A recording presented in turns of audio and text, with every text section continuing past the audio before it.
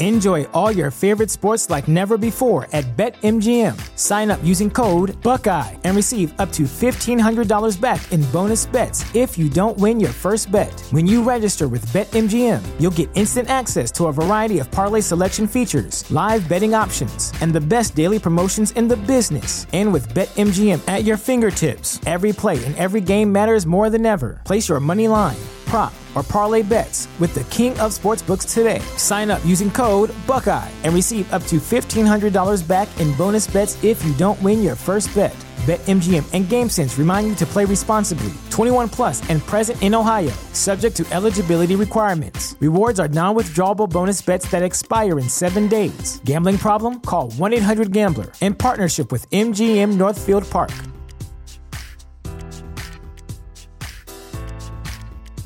You know how to book flights and hotels. All you're missing is a tool to plan the travel experiences you'll have once you arrive. That's why you need Viator. Book guided tours, excursions, and more in one place. There are over 300,000 travel experiences to choose from, so you can find something for everyone. And Viator offers free cancellation and 24/7 customer support for worry-free travel. Download the Viator app now and use code Viator10 for 10% off your first booking in the app. Find travel experiences for you. Do more with Viator.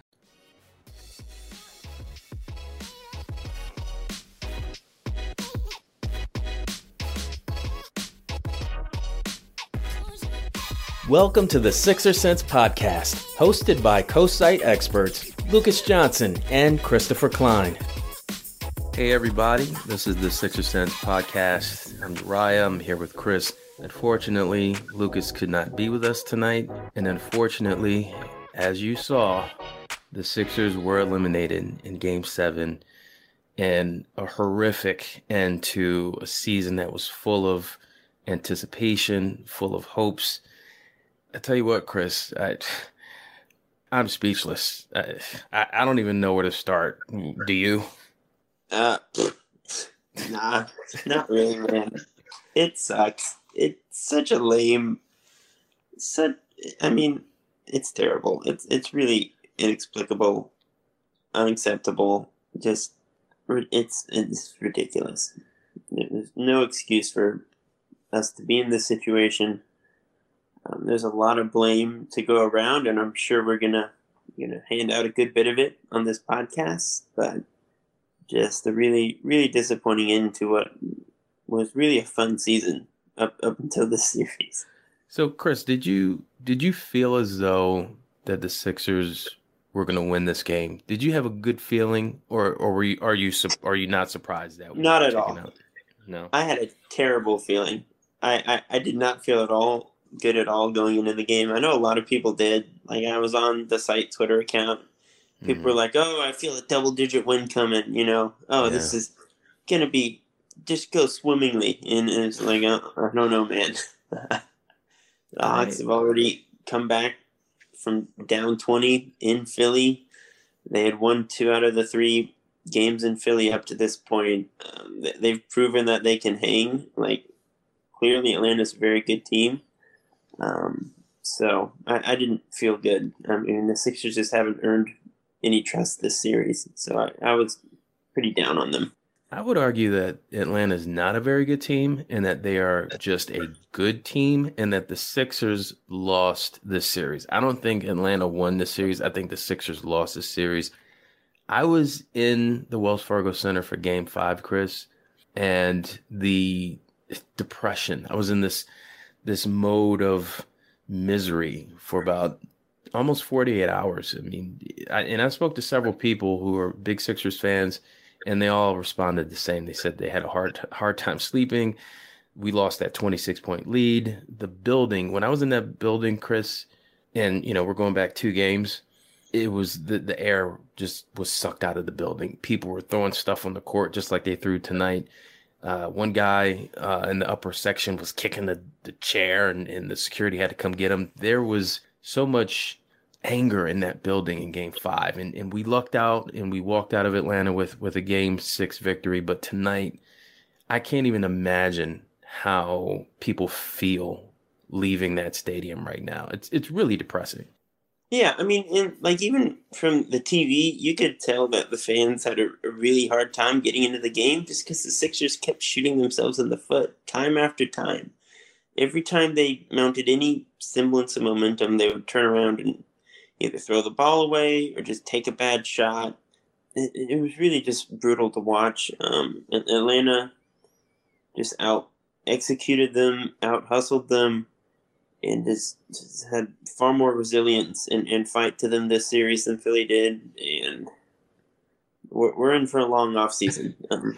It's only like a 3-month off season. It's frankly ridiculous that we're playing again in October, but it's going to be a super long 3 months for Philly fans. Yeah, it's the whole you have to laugh to keep from crying. I anticipated Embiid turning it over, but I didn't expect the pick six. I mean, he turned it over and then they scored on a dunk. And at that point, I just was hysterically laughing. And I think when you joined for the podcast, you were laughing, and we're all laughing because otherwise we're going to be throwing our TVs and throwing our computers out the window because it is just such an atrocious end to a season. And listen, if you're listening out there and you're angry, you have every right to be. Think of all the hours that we've put in as fans. Think about all the money that you've spent on paraphernalia, all the money you've spent tickets to the actual games. This offseason is going to be a big blow up, in my opinion. We'll get into that a little bit later. No, I mean, it's again, you said earlier that you think the Sixers lost this series and the Hawks didn't necessarily win it. I pretty much agree. You said that the Hawks were only a good team. I think it's pretty clear that Philly was probably only a good team too. I don't think the Sixers were quite as good as we thought they were going in. And while they should have won this series, they had every chance to. They should have won game one, but just inexplicable things happen as far as the game plan goes. They're up 2-1. They blow 2 20-point leads in a row. The Sixers were clearly the better team on paper and in practice, but they just crumbled under the pressure. A lot of that's going to get pinned on Ben, and rightfully so. We're going to talk a lot about Ben on this podcast, I'm sure. But Embiid had 8 turnovers apiece in Game 6 and Game 7. Tobias, not exactly a strong finish for him. So there's a lot that we have to talk about and look over and reflect on, because a lot of the same problems that were there last season were there this season. Some of them were amplified even more. But yeah, it's really just a pitiful way to go out, frankly. In this game in particular, you look at the first half, and it was a tight game pretty much throughout. In the first half, Seth Curry got into some foul trouble. Embiid didn't look, I mean, he looked okay in the first half. Harris seemed as though he was trying to put up numbers. The biggest disappointment, obviously the bench. Dwight Howard was completely ineffective. I don't understand how bad you can play. And then if you're not playing bad, don't hurt the team by making stupid plays like that flagrant foul that he was called for. Maxey was brought back down to earth as a rookie, and it's sad that we had to put our hopes in a rookie. And George Hill, Chris, we gave up what for him? He's supposed to be a veteran, steadying force on offense. I don't understand. I mean, what did you take away from this game? Well, all the same things. I think George Hill was clearly just not working at all this series, and he was still second or third best player off the bench. I mean, I think that's where we're at this point. Thibault had probably his best game of the series in terms of just impacting the game and really turning momentum at different points. That foul at the end was a pretty brutal way to go out for him, because he played such a good game up to that point, and it was really a big part of their game plan in that fourth quarter. But the bench was atrocious. I think even on this podcast, we super overhyped the bench before the postseason. We were talking about how deep they were. Maybe Doc could get away with going 10, 11 deep in certain. No, the bench was bad. Doc made some unacceptable rotation choices. Just last series, we had been starting games at center. So how we feel like we have to play Dwight in Game 7 is frankly a mystery to me. There's really no excuse for it. He's been bad all series, all postseason, a lot of the regular season too, frankly. I don't think he did anything unexpected. I think we all kind of knew he probably wasn't going to hack it in the playoffs, but Doc still went to him for like 15 minutes a night, which is not great. But yeah, I mean, Tobias and Ben obviously have to be better. They need another guy to kind of share the playmaking and scoring burden with Joel down the stretch. Because, I mean, turnovers have always been an issue for Joel. But a lot of it could be alleviated if they just had like another guy who could consistently get his own shot and set up the offense in the fourth quarter. Whether that's someone they trade for with Ben Simmons this offseason, we'll see. But, you know, James Harden would have been nice. Chris Paul would have been nice. Kyle Lowry would have been nice. None of that's worked out so far, so we gotta see what happens. Speaking of Ben Simmons, we've been saying it. It's a broken record. The horse has been dead. I hated bringing him up on the podcast because people just know how I feel about Simmons. And it's not those that, you know, doubted Ben, because I know he had a lot of supporters. But at this point, I think even his supporters are exasperated. And there's such a obvious problem with him. He played, Chris, 36 minutes tonight. Guess how many shots he took? Like 3. He took 4 shots. Yeah. He took 4 field goals. He's making almost $30 million a year, but he took 4 shots. Now, and don't let the 13 assists fool you, because he has no other options to pass. That's the only thing that he does. He passes. And there was a pass, and I hope you bring this quote up after I'm done making this point. But there was an instance where he was under the basket and he could have scored, but he kicked it out. I think he passed it to Thibault. But Simmons is a major problem. I'm not surprised that he shrunk as this series progressed from game 1 all the way up to game 7. Morey has a problem on his hands. How does he appease Embiid? Because it's the fork in the road. It was probably game 5. It was really then. And Simmons has to go.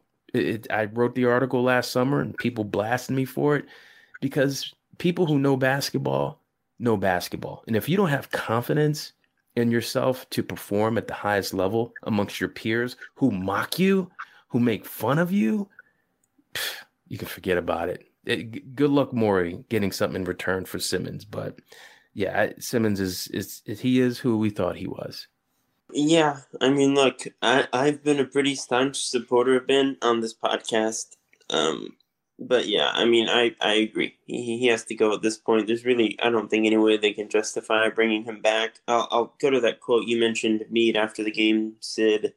I'll be honest, I thought the turning point was when I don't know how to say it, is when we had an open shot and we made one free throw. He's obviously referring to that moment in the fourth quarter where everyone watching kind of probably just shook their heads in disbelief, where Ben had pretty much an unguarded dunk at the rim. I mean, just right there in front of him, and he passed it up to a cutting Matisse Thybulle. I honestly feel bad for Ben. He's clearly a better player than this. He hasn't been this bad in the past or in past postseasons even. Clearly just something got to him in his head this series. He crumbled. He said after the game that the first thing he's going to do is clear his head and get his mental right, and I believe him. I think that's what he needs to do. I don't think that's like I'm not going to go work on anything or anything like that. I think he's being genuine. Like he needs to clear his head. I think the hack-a-bin and the free throw stuff really got to him. He was obviously playing scared, didn't really want to touch the ball in the fourth quarter. Just like as a human being, I truly I feel bad and hope he can get his stuff together. But the Sixers got to change something at this point. It's been 4 or 5 years of this. Still haven't gotten past the second round. Especially with that Embiid quote. That wasn't the full quote. It doesn't sound quite as much in its full context as like a direct shot at Ben, but I just don't think this can go on another year. Like Ben is, I do truly believe that Ben is a good basketball player and he can help a team win at a very high level. I don't think you can just trade him for nothing, but they got to look at it this offseason. They got to try to make something happen. Go look at CJ McCollum. Go look at, some other guards around the league that are maybe reaching the end of their line. I think Zach LaVine, frankly, might be a bit of a pipe dream at this point with how this postseason went. Yeah. But, they got to go look at what they can get and probably just try to make something happen. Here's some irony for you, Chris. On Twitter today, I think it started yesterday, someone started posting footage of Simmons playing in the summer league during his rookie season. And in that footage, he was hitting pull-up jumpers. He was hitting mid-range jumpers. He was driving. He didn't make a three, but he was close to the three-point line. He just pulled up. I think he made maybe 5 jumpers in that footage that we saw. And he was confident. He was decisive. Somewhere along his journey, his rookie year, he lost all faith in his shot. I agree with you. He has the ability. He has the tools. He has the talent. But in terms of his confidence, somewhere along the way, he lost it. Now, that being said, you said you feel sorry for him. I do not. I don't. Because he's the same player that he was his rookie year. Even Embiid, you look at Maxey, you look at Thibault. These are guys that you can see growth. Simmons has no growth because his mentality, in my opinion, his mentality has been, oh, I'm good enough as I am. I don't need to shoot jumpers. I'm just going to play great defense and be a distributor. That ain't going to cut it. It's not going to cut it. I disagree in the sense that he was like a truly terrible defender at LSU, and now he's probably one of the 2 or 3 best defenders on the face of the earth. And I do think that's important. I don't think this is a jump shot issue. I think it's much more an aggressiveness issue, and he just needs to go to the basket and look for shots at the rim more. If he did that, even without a pull-up mid-range jumper or whatever, like Summer League is not the NBA. He wouldn't get away with those shots in the NBA. Those aren't good shots. They still aren't. But he just needs to look for his stuff at the rim. He has a mismatch more often than not, and he just doesn't take advantage of it. Obviously, this series is probably an anomaly. I don't think he'll ever look this bad again. But it's a tough. Don't hold your breath on that beat. I was at a game last year. This is when Horford was playing. Obviously, Richardson was still here. And the Sixers were losing in the fourth quarter. I can't even remember the opponent. But I stood up and I yelled, "You're 6'10", Ben." Because even then, he plays like I can't even say he plays like he's 5'10", because Trae Young is 5'10" or 5'11", and he plays like he has the heart of a lion. That dude has no fear in his blood. They call him Ice Trae for a reason. But Simmons plays so small. The jury's out on this guy. Everyone watched national TV. You got Chuck and Shaq and Ernie and Kenny all taking shots at Ben. You can't hide his deficiencies now. I would be shocked if someone took a shot at him and traded him for value. I disagree with that. I think several teams should take a chance on him. Like, if I'm Portland, I trade CJ McCollum in a heartbeat. I mean, I think Ben and Dame with shooters is probably a pretty deadly combo. Obviously, the deficiencies are bad, but I don't think he can be the one and only lead ball handler. I think that's really where he's going to run up against some problems here. I think the fit with Joel has been made especially tough in this series. So, I really think he just needs like a fresh start, frankly. I think a trade would benefit him as much as it would possibly benefit the Sixers. I'm with you. Like, this was unacceptably bad from him this series. He was just a complete no-show in 4 straight fourth quarters. And he needs to go. Like, it's time to trade him. It's, by all means, put him out on the market. But I do think some teams will take a chance. I think some teams should take a chance. he's still probably one of the 30, 35 best guys in the league, if not better than that. So I don't think it's going to be a situation where no one's going to touch him. Yeah. Well, before we get too far ahead, let's wrap this game up. And you mentioned the turning point of the game in the eyes of Joel Embiid, but you saw the game. In your opinion, what do you think was the turning point of the game? Well, I definitely think that play that he pointed out was probably a big shift in momentum. We mentioned the Thibault foul on Herter at the end there when the Hawks were only up 1. The Sixers had some things going their way, and then all of a sudden they're up 4. The game stops to let Herter shoot those free throws, and at that point I was like, okay, it's over. There are so many individual moments that you can point to, but just a really tough way to go out. So Kevin freaking Herter. I wish I could cuss right now. I'd be dropping F-bombs left and right if I could. But Kevin Herter, nice player, great role player, good shooter. Kevin freaking Herter is the reason why we were eliminated in this game. There's no reason why he should have been such a threat that Thibault had to feel like, all right, I have to really swipe at this 3. And he did. Well, yeah, I mean, you don't jump on that. That was on Matisse. You got to stay on the ground there. That's just. Yeah, but the point is, he was so hot throughout the game.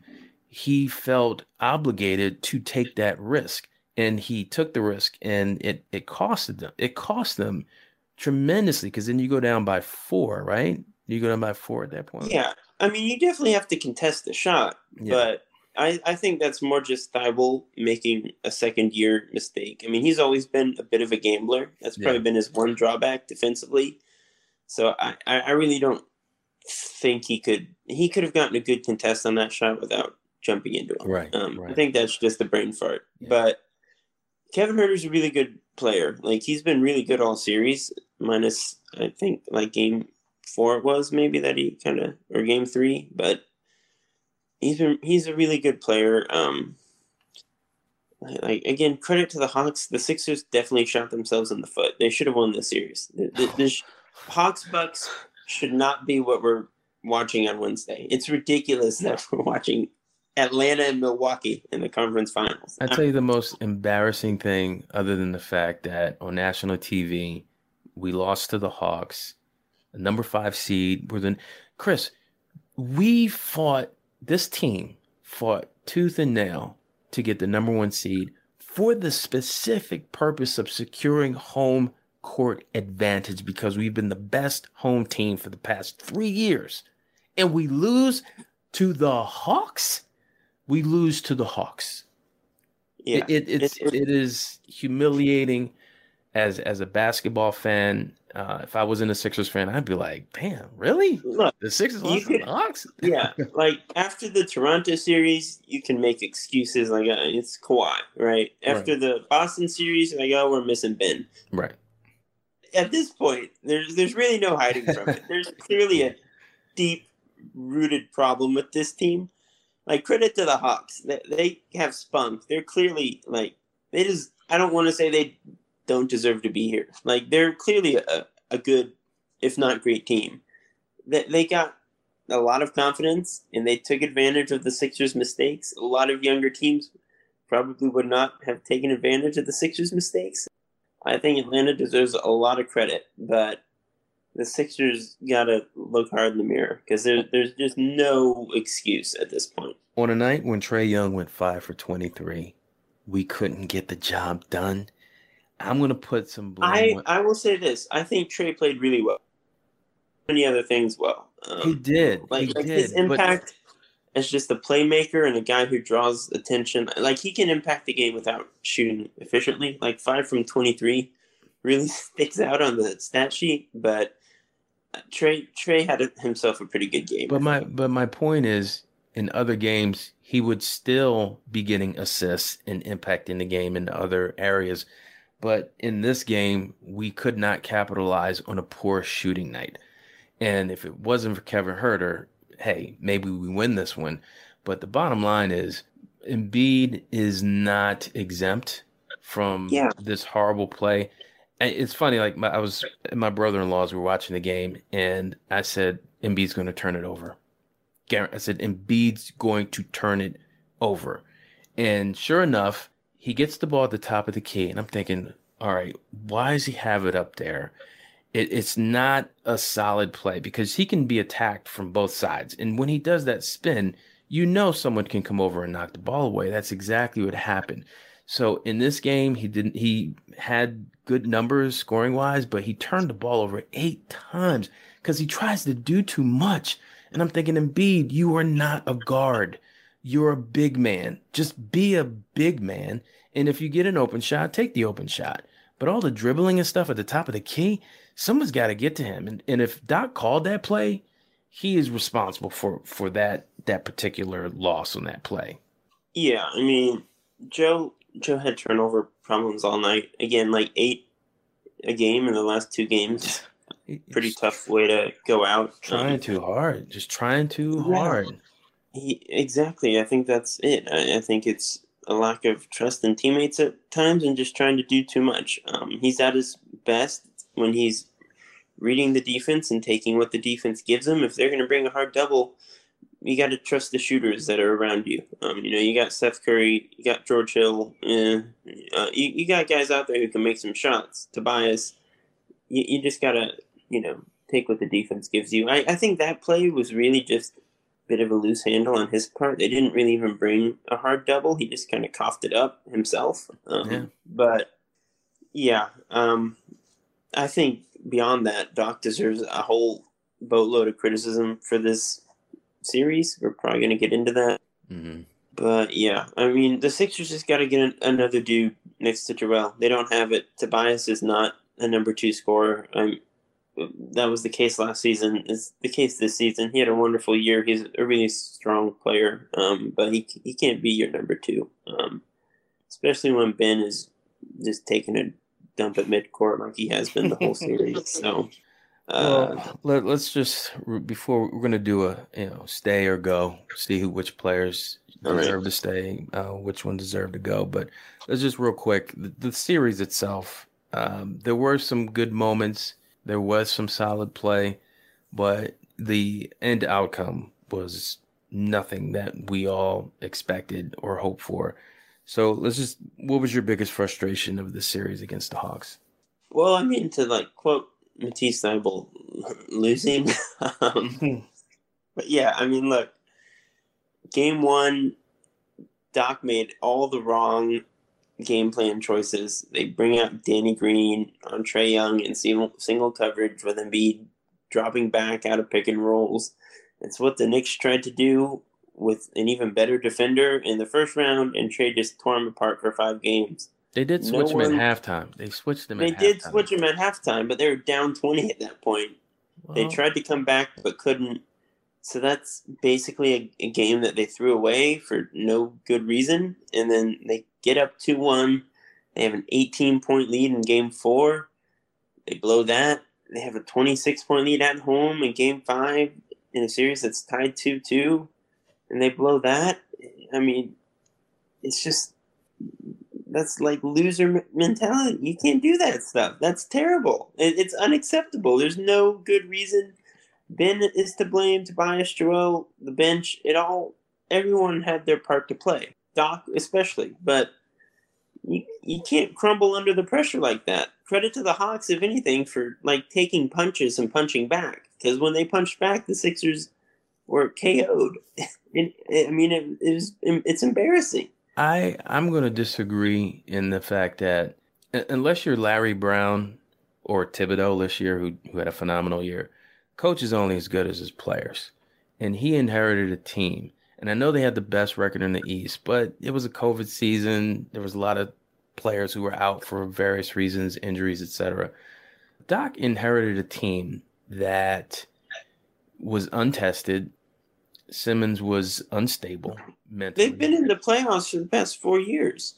That's being tested, I think. That Toronto series was a test. Well, all right. Here's what I mean. So Doc Rivers, he's going to get a lot of criticism, and I'm not saying he coached the perfect series, but I do think he made adjustments, And I do think that he did some things properly, for lack of a better word. Now, with his decision making with the rotation, and I know that was a big thing for you. My question is, what else is he supposed to do? What else is he Not supposed to play 10 do? guys.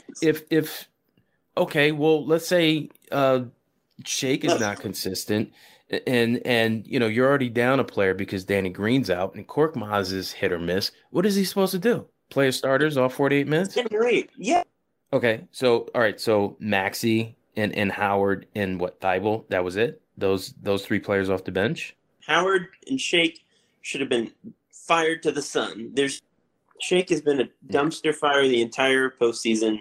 Dwight has too. There's no reason you don't go with Ben and Joel staggered, do some small ball when Embiid's off the floor, try to push the pace and get Ben going in transition. Shake did save the series for them, right? If it wasn't for him in game 2. Yeah. Right? You give him props for game 2. Right. But as Doc soon as game 3 came around, he was bad. And he was bad in game 4, and he was bad in game 5, and was actively harmful every time he touched the floor. Just because it works once doesn't mean it's going to work again. I mean, he's been genuinely terrible on both sides of the ball pretty much the entire series outside of that 1/4 quarter. Yeah.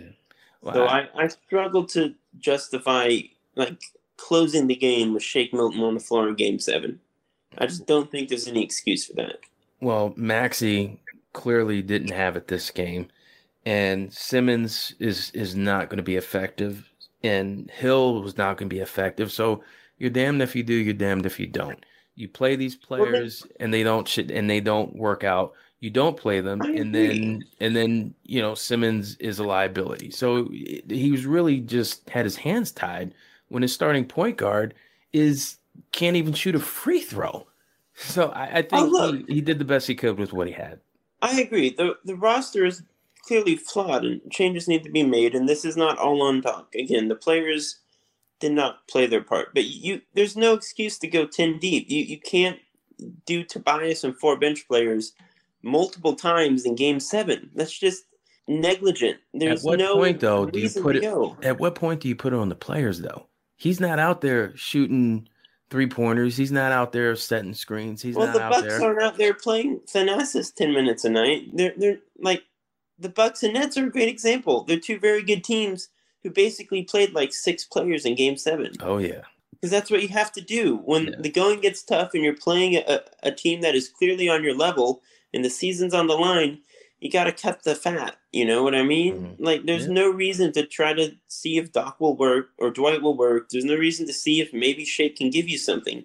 You just got to go with your 6 or 7 best players and live with it.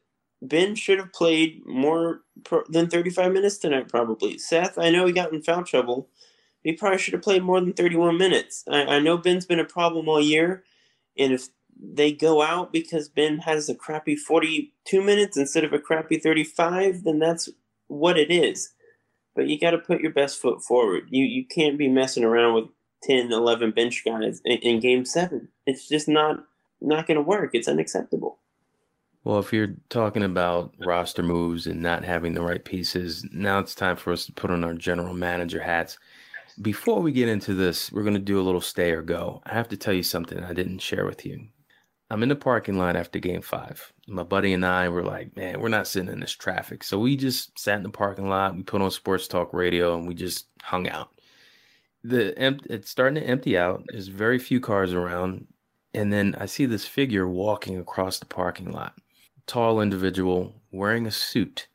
And I'm looking and I'm thinking, I know that walk. Like you watch enough basketball, you see guys walk and he's tall. I'm thinking, who's in the parking lot wearing a suit? And I think he was on his cell phone. Elton Brand was in the parking lot after game 5, just roaming.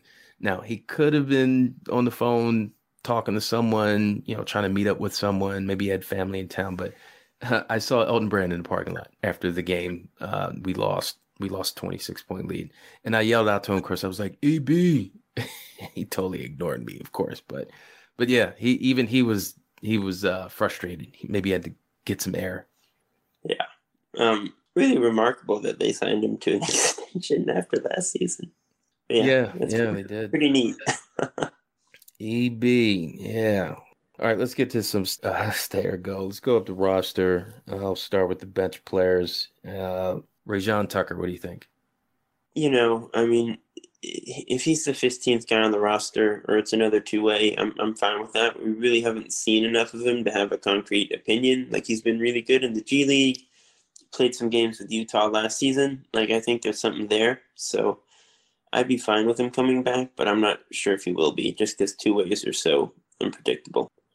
I think that's Lucas's guy with pregame warm-ups with doing dunks, and he's definitely a very good athlete in terms of his production or his skill. I don't have enough on him to really have an opinion.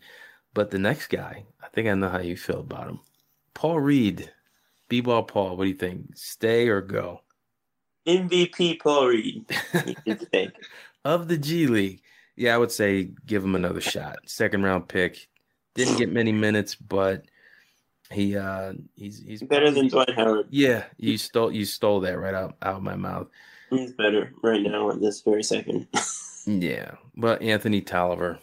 He's probably retiring, right? He's probably signing the papers right now of retirement. I don't think he's really doing anything, so I'd say go. Yeah, I kind of felt like he was a waste of a roster spot. He didn't really do much. I mean, frankly, I was like advocating for signing Gary Clark to that spot, and then they signed him to a two-way. So I guess I kind of got what I wanted, but yeah, not really much of anything from him. Do you think Bradley, had we kept Bradley as the backup center, do you think that would have made a difference in the series? No, because I don't trust Doc to not play Dwight. All right, Mike Scott. I think we know the answer. Adios, amigo. Yeah. Wonderful guy. I'll drive him to the airport. I'll take a flight to Philly just so I can drive him to the airport. Hang out with him. Seems like a great dude, but yeah.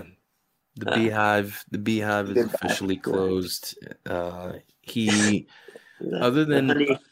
other than that 3-pointer he hit against Brooklyn a couple years ago in the playoffs, I really don't see what he's brought to this team. He's definitely not in the rotation, at least in this series or even the last series.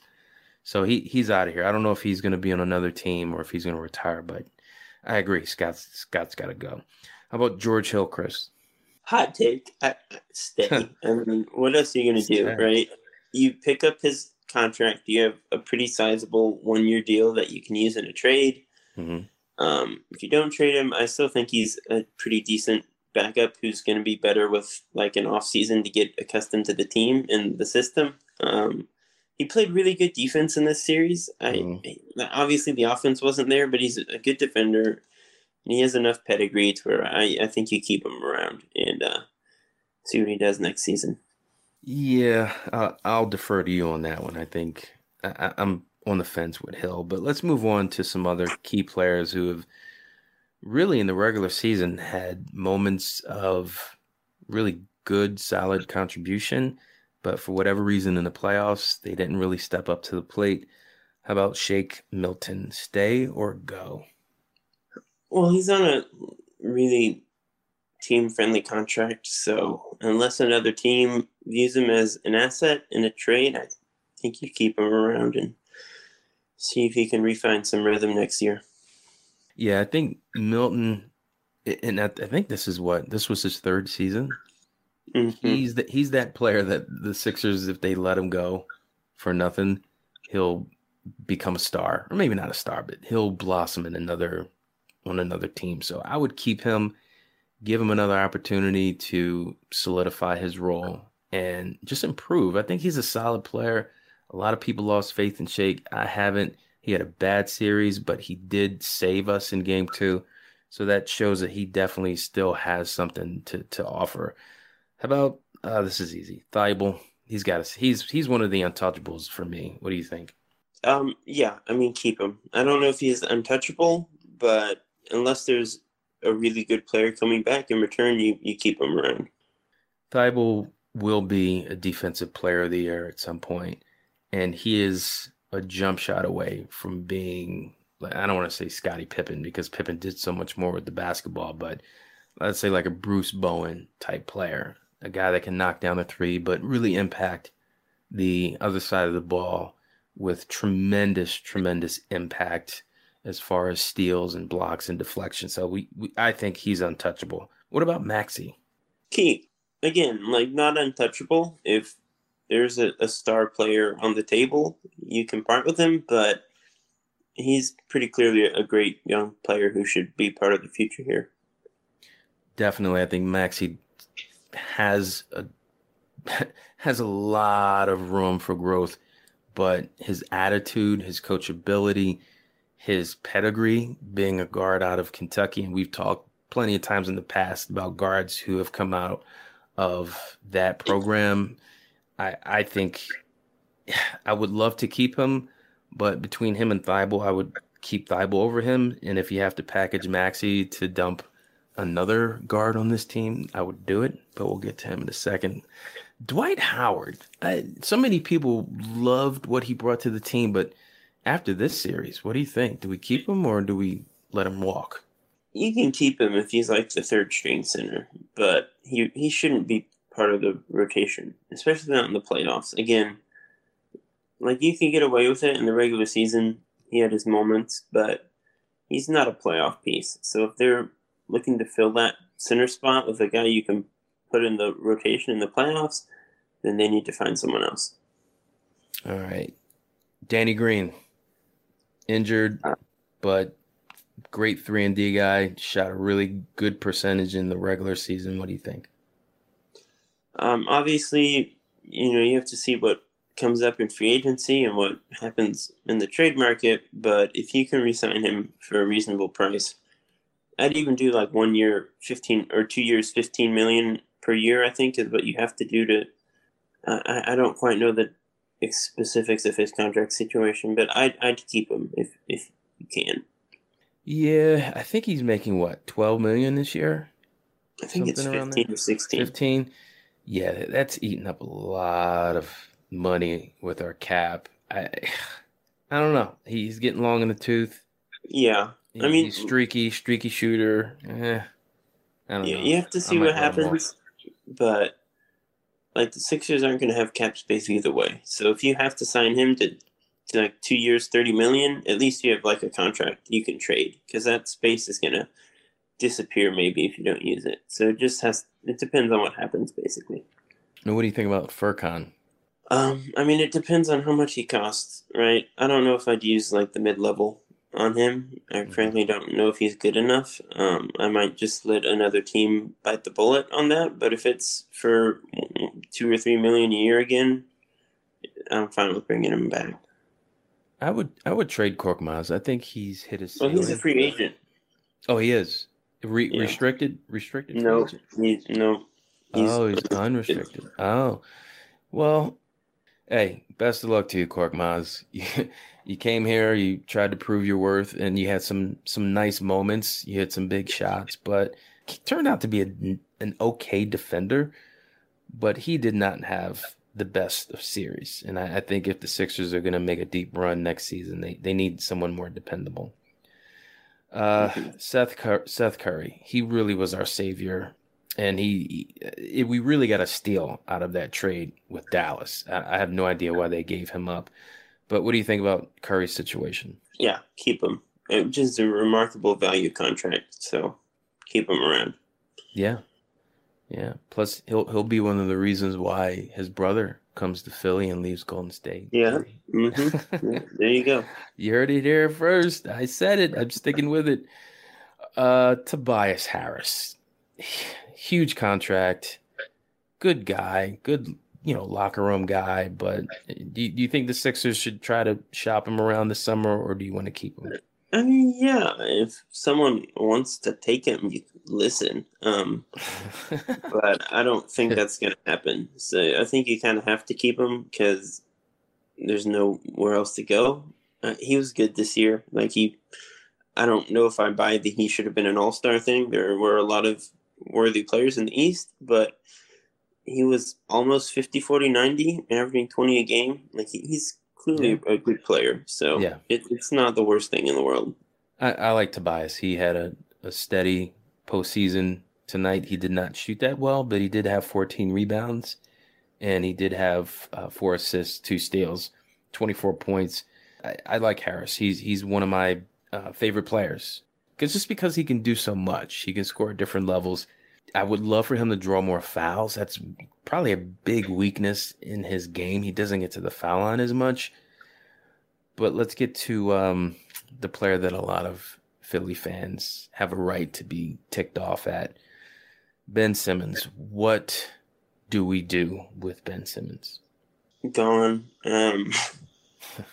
Again, he's a good player. Like, I don't want to just hammer him all podcast. I still feel bad for him. I think he's just had a rough series, but he's got to go at this point. I don't think Philly fans will like accept him being back another year. It's just the end of the line has come. We've reached the point of no return. So something's got to change, and it's probably been. There is a snowball's chance in hell that Simmons returns. It's just not going to happen. They tried to shop him before the trade deadline. Houston wanted no parts of the deal. Maybe the Sixers didn't want to give up Maxey and Thibault, and I understand why. However, and me and you, we were in agreement with this, and that's rare because you and I, we go different ways with a lot of opinions, but we both said it's James Harden. Don't overthink it. And he would have been a really great pairing with Embiid. Didn't happen. But Simmons, you feel bad for him? I don't. Because here's a guy in college, LSU, full scholarship, and he decides to create a documentary about how it's a waste of his time to play at an amateur level. Meanwhile, that could have been time for him to develop other aspects of his game. I think there's probably a pretty like the morals of college basketball as a system. I think there's plenty we could argue about there. But what makes him that dude to come out? Well, and he's say that? the number one pick. He's the 5-star recruit, the number one pick, the peak of his draft class. I think he's probably a pretty good spokesperson for that specific issue. I don't think that's like overstepping any boundaries or like an ego thing. I think that's like an actual moral. I completely disagree. Here's a guy who's probably been entitled his whole life. His dad grew up, played pro ball. He was always the tallest kid on the AAU team. And he just felt like he was always the best player. And here's a guy, right, who, when they were talking about, defensive player of the year. Oh, I feel like I'm the defensive player of the year. I feel like I should be. And then he turns around, Chris, and then he says, for him being defensive player of the year. No, but my point agree. is his ego, Chris. He's so phony. He says, I should be defensive player of the year. But then he turns around and says, I'm not worried about that anymore. I just want to win a championship. Every player says that stuff. That's just how people talk to the media. I don't think that's an ego thing. I mean, I think you want him to have confidence in his defense. I think Ben has the biggest ego in the NBA, and he is not as good as he thinks he is. And this series proved that. Like, we all talked crap about Donovan Mitchell with his like Rookie of the Year campaign, calling Ben not a rookie and bringing out the hoodies and stuff. Like, you could argue that was stupid and ego, and he's probably one of the 20 best players in the league now. So I don't think that's really a problem. I think a guy like should be confident in himself. Like Joel said, he thought he was MVP. I don't think anyone has a problem with that, Well, Joel has put the time in, and he's improved. Well, Ben has definitely put the time in on defense. Like, Ben plays his butt off. I don't think defense is all effort. Defense is defense is effort, and Ben puts in a lot of effort. I think he deserves credit in that respect. Yeah, but if you need a point guard like a Trae Young or a CP3 or a player who can impact the game in more than just one facet, then that's what you're shooting for. Not a one-dimensional, one-trick pony who is as predictable as the sun going up and coming down every day. Well, none of that has anything to do with him saying he thinks he should win Defensive Player of the Year, is what I'm saying. Like, clearly he has problems, but I don't have an issue with him saying he should be Defensive Player of the Year. Well, hopefully in the offseason he won't be our problem anymore. I think it's bon voyage, Ben. Good luck playing for, I don't know, Sacramento or Minnesota, wherever, whatever we can get in return for him. I'm all for it. Even if it's draft picks and a bad contract, expiring contract. I want Simmons off this team. He's not good for this team. The Athletic dropped Kemba Walker in draft picks, sent him to OKC. Hey, what are your thoughts on that? I'd take Kemba for Ben. Why not? Why not? You have Maxey who could be the playmaker. Whatever you lose on defense from Ben, you get in Matisse. So we got that covered. OKC definitely has the draft picks. So yeah, we'll see. And Embiid, he's got to stay. He is no brainer MVP candidate unless you unless you see something else. Yeah, no, keep him as long as you can, forever if you can. Yeah, I feel so bad for him because I truly believe that him having a kid kind of motivated him to try and get his mental focus where it should be. Unfortunately, it didn't turn out the way he wanted in the past couple of games with the Hawks. But I feel bad for him. I thought that this could have been the year for us, and it just didn't turn out that way. Yeah. I mean, again, it feels like the Sixers are just failing him at this point. He's not without blame. Again, he had his down moments at the end of the series, but Joel's not why they lost. Joel left everything out on the court with a torn meniscus. Yeah. His teammates just didn't pick up any of the slack. So they got to do better. They got to give him more of a chance because he deserves it. He's done everything in his power this season. He was top 2 in MVP voting. You just got to do better to build around him. Yeah. Last question before we go. Do you think that Embiid goes to management, Daryl Morey or Elton Brand? Do you think he goes to them and says, hey, me and Ben, it's not going to work? Do you think he draws that line in the sand privately? Or do you think he lets them handle theirs on their own? Well, here's an interesting quote that just popped up on Twitter. Joel Embiid on whether he'd like to see the Sixers run it back next year, quote, that's a tricky question. So seems like there's some gray area there. I don't know if he just goes to Morey and is like, trade Ben, but given that and given the other quote we mentioned earlier about the turning point, I think there's reason to believe that that's possible, that we might get to that point. If he won't do it, the entire fan base will tweet Daryl to death and try to do it themselves. So maybe even like ownership steps in at this point is like, hey guys, we got to do something different. But please, Daryl Morey, save this fan base, save this city from experiencing insanity for another year. It is not going to work. Do not waste the prime years of Embiid with a point guard that cannot shoot, that refuses to shoot. Please do something. Otherwise, Chris, we'll be here next year with the same song and dance for the podcast. Hopefully it's not. Yeah, I mean, look, if they run it back with all the same core pieces, I don't think anyone's going to believe they're a contender next year. They could get the 1 seed again, and everyone would be like, oh, they're going to lose in the second round. So they got to change something. They can't really trade the Tobias contract. They don't have a lot of other valuable assets outside of Matisse and Maxey, and you would need to put money with them to get something. So, I mean, I think the one obvious move after probably one of the most egregious collapses in recent NBA playoff history is to trade Ben. I mean, there's really no way around it at this point. Daryl Morey may try to talk around it to the media and stuff, but he tried to trade Ben for Harden. He's clearly not as beholden to Simmons as other fans were earlier in the season who were saying don't trade him for James Harden, who's a top 3 player in the NBA. So yeah, I think he's as close to gone as he'll get, if not just out the door already. Well, I think that's it, Chris. Then we're going to head on out now. Yeah. To all our listeners, thanks for following along this season. We just appreciate it from the bottom of our heart. We've really enjoyed building the podcast out, and it's been a really great season. I don't think we should let this one series overshadow all the fun times we've had this year.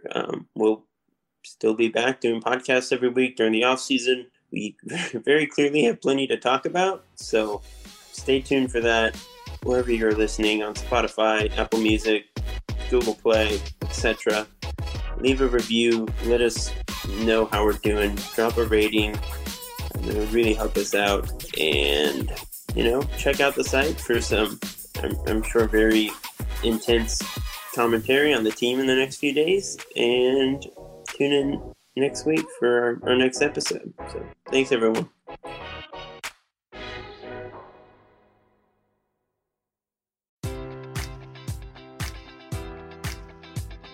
Enjoy all your favorite sports like never before at BetMGM. Sign up using code Buckeye and receive up to $1,500 back in bonus bets if you don't win your first bet. When you register with BetMGM, you'll get instant access to a variety of parlay selection features, live betting options, and the best daily promotions in the business. And with BetMGM at your fingertips, every play and every game matters more than ever. Place your money line, prop, or parlay bets with the king of sportsbooks today. Sign up using code Buckeye and receive up to $1,500 back in bonus bets if you don't win your first bet. BetMGM and GameSense remind you to play responsibly. 21 plus and present in Ohio, subject to eligibility requirements. Rewards are non-withdrawable bonus bets that expire in 7 days. Gambling problem? Call 1-800-GAMBLER in partnership with MGM Northfield Park.